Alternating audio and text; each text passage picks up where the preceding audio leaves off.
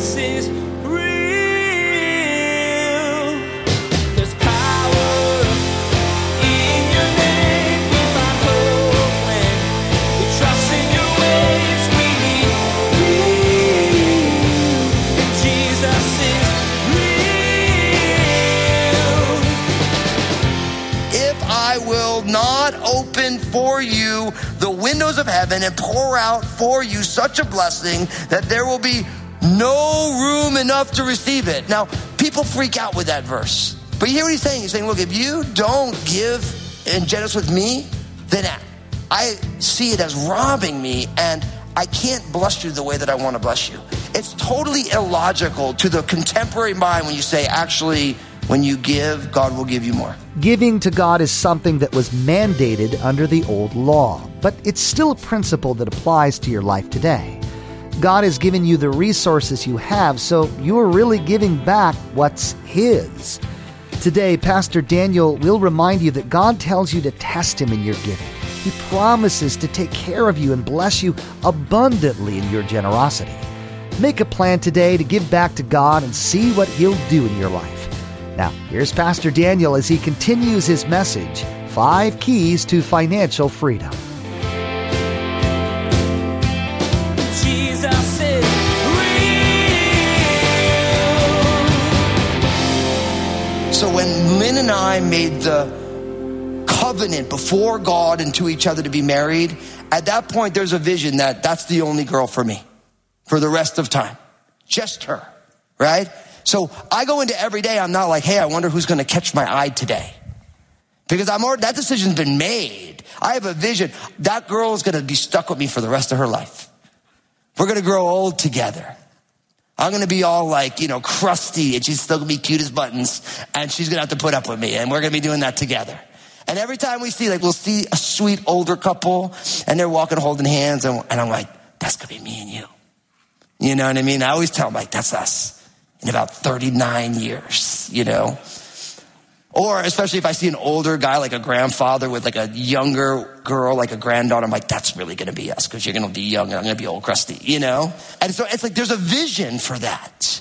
And because there's a vision for that, there's lots of things that leave the table, right? And in the same way, in your walk with Jesus, like if you're like, as a follower of Jesus, Jesus said that a person shall not live by bread alone, but by every word that proceeds from the mouth of God. Right? So then I think to myself, how often do I like to eat every day? All day long, right? If I could eat every second of the day, I would. I just think it's an amazing thing that God gave us food, right? So if that's the way that it is, then how should I be looking at God's word? All day, every day.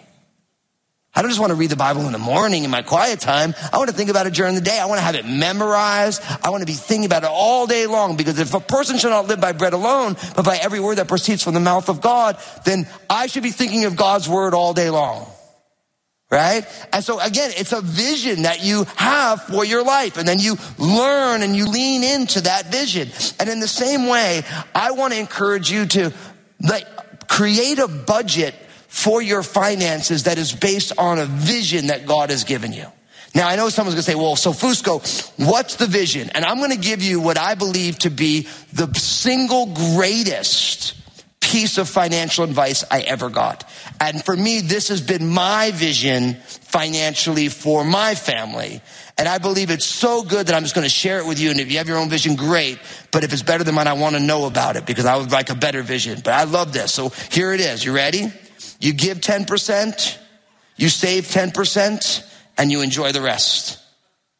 You give 10%, you save 10%, and you enjoy the rest. Now, let me explain that to you, because I know it's like, I love it because it's so simple, and because it's so simple, it's almost scary. So here's the thing. Giving 10%. The Bible calls this the tithe. Now listen, some people say, Pastor Daniel, we're not under the law, we're under grace, so the tithe is old covenant. It's true. It is old covenant. But guess what? The law is God's standard for righteousness. And in the name of grace, God isn't going to have you be less generous than the law. Does that make sense? So at the very basis, God asks for the first fruits of his provision in our lives. So the first fruits go to the Lord. Now, someone's bound to say, do we give the first fruits on the net or the gross? And I'm here to tell you, if you're squabbling for those type of nickels, then you have a bigger problem.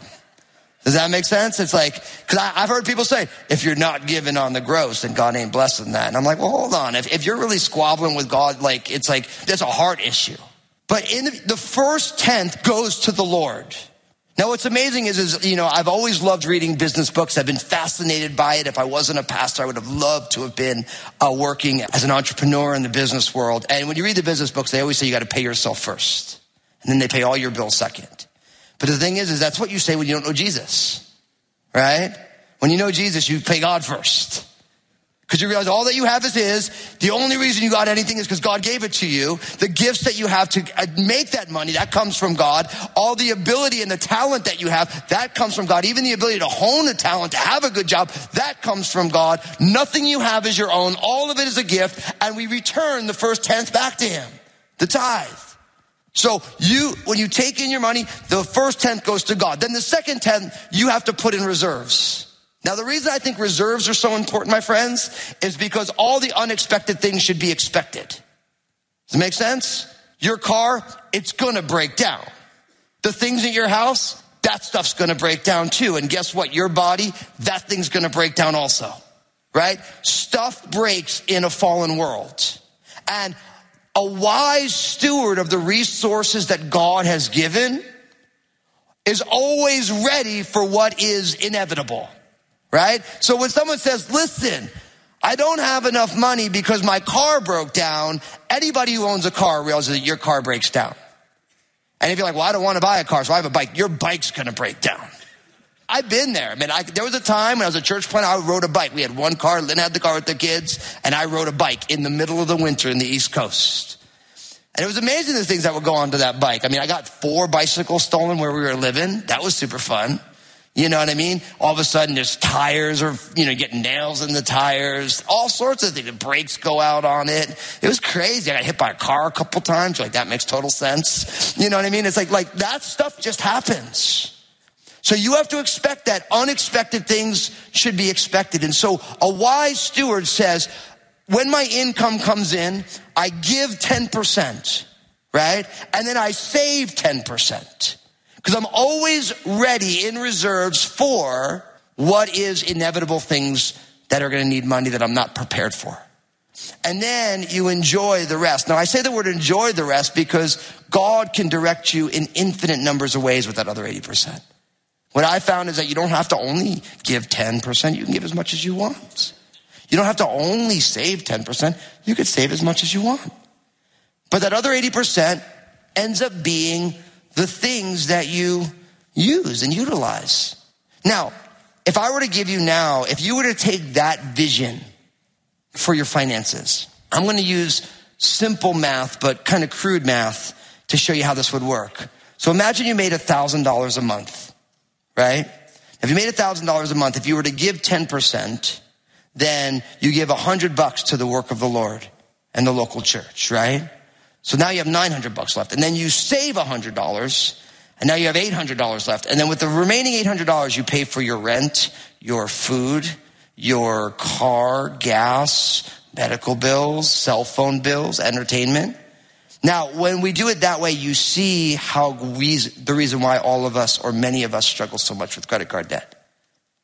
Because you don't have a vision for it. See, you're saying that's impossible, but if you have the vision for it, I'm here to tell you, if you have the vision for it, now all of a sudden you begin to reorganize your life around the vision.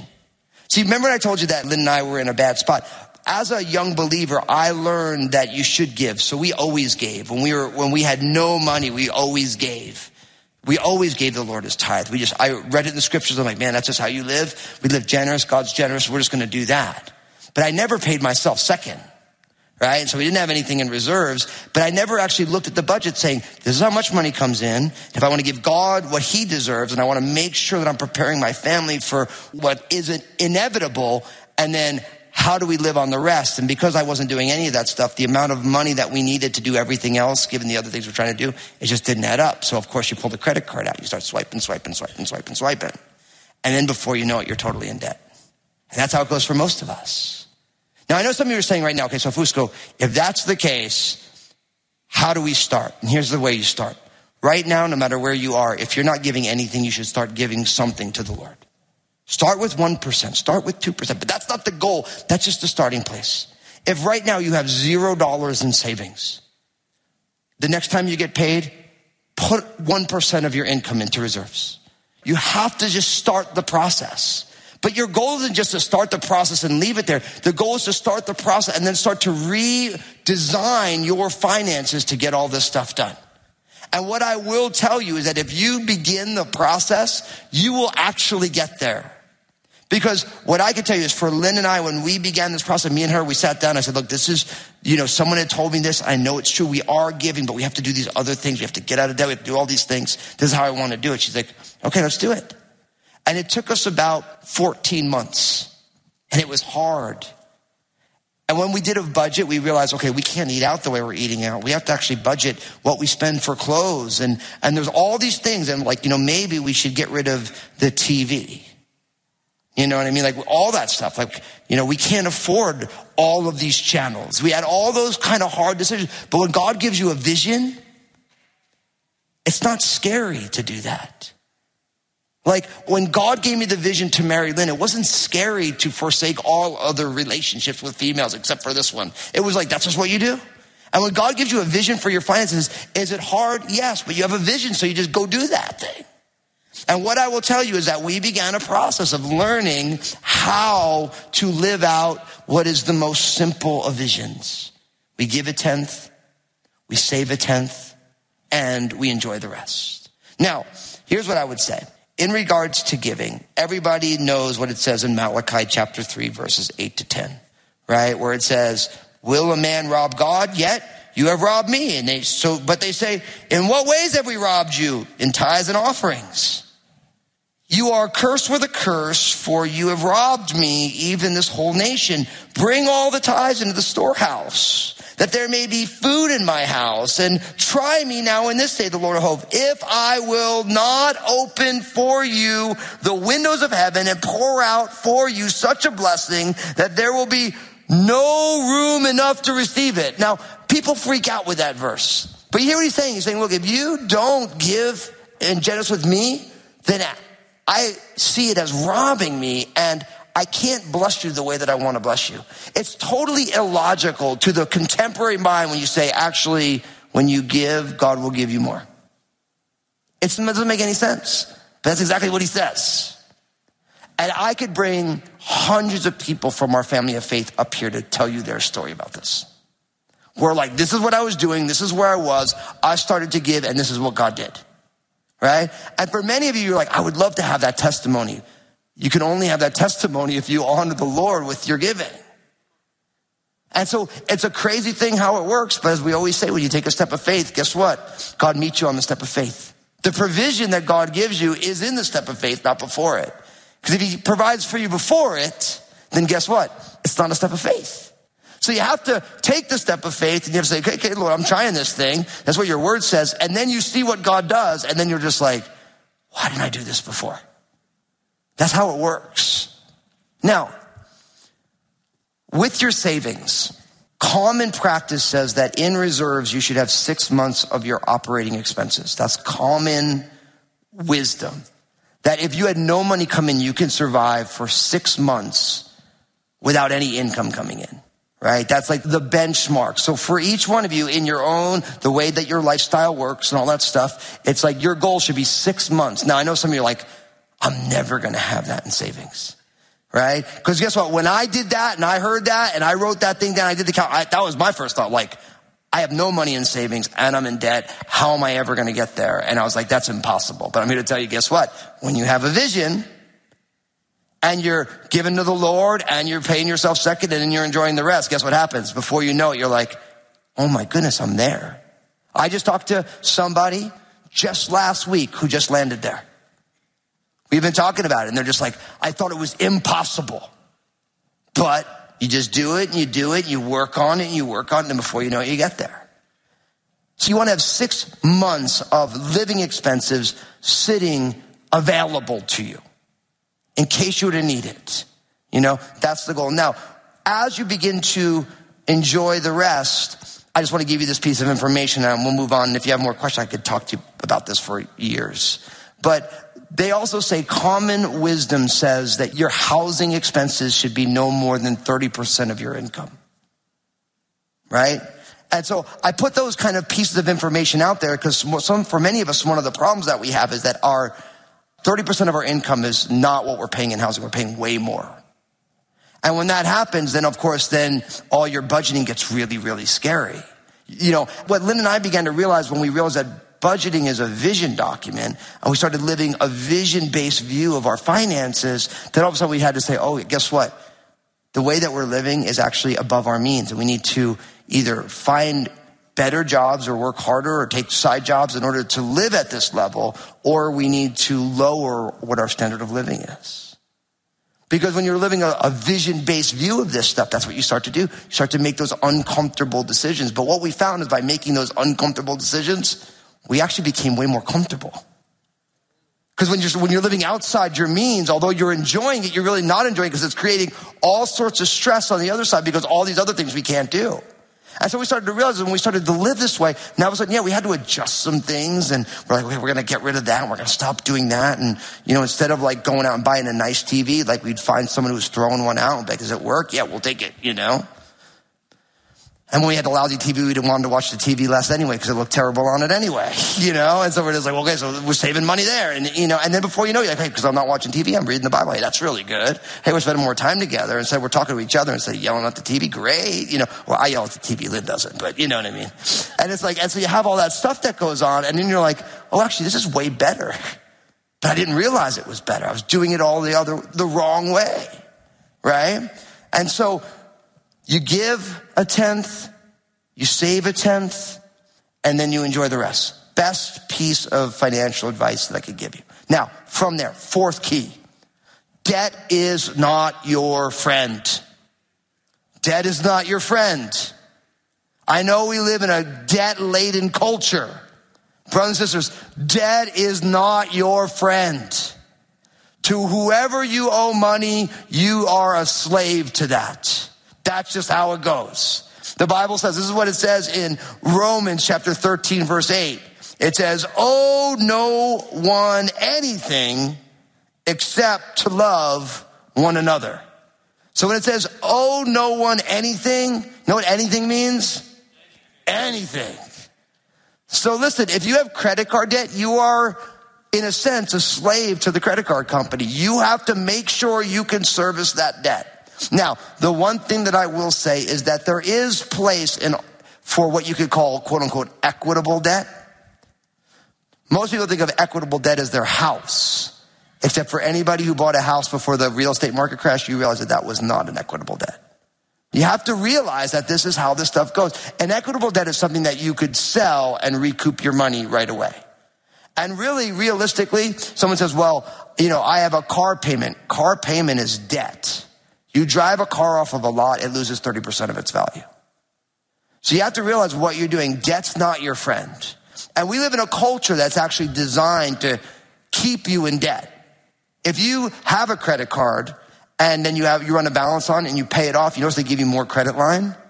You know why they do that? Not because they think you're wonderful. They realize they can make money off you. It's a business decision for them. You're carrying debt. You keep paying it every month. They're collecting interest from it. As long as you keep paying it, they're like, we'll give you more room to go into more debt because we just want to collect your interest. That's how the banks work. I'm not anti-bank. I get what it is, but it's a business thing. Banks don't care about you. You're there. You give them your money. They give you a little bit of interest in your savings account. They take your money and they put other people in debt and they collect money off of them and they make a lot of money in the process. Right? Now, I'm not anti-bank, but like when you start to learn how this all works, you begin to realize all the banks want is to put you in debt. That's why how many of us every single day or a couple of times a week, you go to your mailbox and there is an offer for a line of credit for you? Almost all of us, even if you're terrible with money. Why? Because they're hoping if I give you that and you go into debt, we'll make money off of you every single month, which is exactly what they want. But that's not your friend.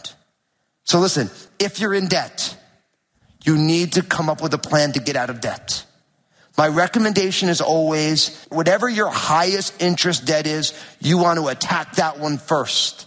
That's taking the most money out of your pocket. And I'm here to tell you, as somebody who's been in credit card debt, who's had debt of different sorts, I'm here to tell you, if you have a vision to get out of debt, you will. But for most of us, we're in debt, we're growing that debt and we're never doing anything to alleviate that debt. And really what goes on is that over time, the big problem is the fact that we always think that at some point in the future, something's going to happen that's going to get us out of debt. And for almost everybody, that something never happens. So you live your life accumulating more and more debts. But when you realize that we should owe no one anything except to love another person. I just want to share one quick story on this. One of the greatest things that grieves me today as it relates to the younger generation is that the younger generation is coming out of school with so much debt that they actually can't go on the mission field anymore. The number of times someone wants to go on the mission field and they're carrying all this debt, and then you say to them, listen, you really can't raise support to pay for your bad financial decisions. You need to come up with a plan to get out of debt before you can go on the mission field. Because why should God's people have to pay for your life decisions so that you can go serve the Lord? And really what's going on is we have almost no young people stepping on out into the work of the ministry cross-culturally because of the debt that they're carrying. And what's amazing is that's not only true of younger people, that's true of older people as well. The number of older people are like, I would love to go serve the Lord in this capacity, but I can't because of this debt and this debt and this thing I have to get fixed. And so we have to realize that debt's not our friend. And here's my last one. And it's simply this. And nobody likes this one, but it's so true. Slow and steady, it wins the race. If you read the book of Proverbs, it's absolutely astounding how often it talks about how wealth is created slowly. See, really the problem is we live in a world that everyone wants to get wealthy quickly, right? But really what you find is if you read the research on people who have windfalls of money, they almost end up losing it all at enormous, it's like almost 90% of people. Like people who win the lottery, they run out of money. We always hear about these athletes who make all this money and all of a sudden they're going bankrupt. Why is that? Because the ability to handle resources takes character. And really the character is built over time. And when all of a sudden you have a windfall, if you don't have the character to be able to navigate it, then you squander it. And so what God wants for us is to learn how to persevere with vision and say, every single day, I'm going to live into this vision. I'm going to work on these things. I'm going to grow in these areas. I'm going to become a person who is generous, and I'm going to be someone who's wise enough to realize that the unfortunate, unexpected things are actually very normal and they happen all the time. Jesus is real. Pastor Daniel's 5 Keys to Financial Freedom ended today with a simple fact. You need to take it slowly. Getting out of debt and building a savings takes time, and really, it's a reflection of your spiritual life too. You don't go from new believer to completely sanctified in one day. Living life with and for Jesus takes time to develop, but the path is worth it. Take each day as it comes and discover how God can impact you right where you are. Facebook, Twitter, and Instagram have become a regular part of our everyday lives. And we want to be sure to encourage you to check out Pastor Daniel's Facebook page, Twitter feed, and Instagram. Log on to JesusIsRealRadio.com and follow the links. Pastor Daniel shares 2-minute video messages throughout the week on his Facebook page. Log on to JesusIsRealRadio.com and follow Pastor Daniel. Hey, this is Josh, and I wanted to personally thank you for listening today to Jesus is Real Radio. Did you know that Pastor Daniel also has a TV program? It's called Real with Daniel Fusco. I want to encourage you to go to JesusIsRealRadio.com, click on the Stations option in the main menu, and find out if Real with Daniel Fusco airs on a TV station in your area. Today's message wrapped up Pastor Daniel's 5 Keys to Financial Freedom. These basic principles painted a picture of what stewarding God's money looks like for your life. With these keys to freedom applied to your finances, you'll continue to discover God's blessing and be able to live generously toward others. What a gift to be able to give without regret and be able to impact the kingdom with God's resources.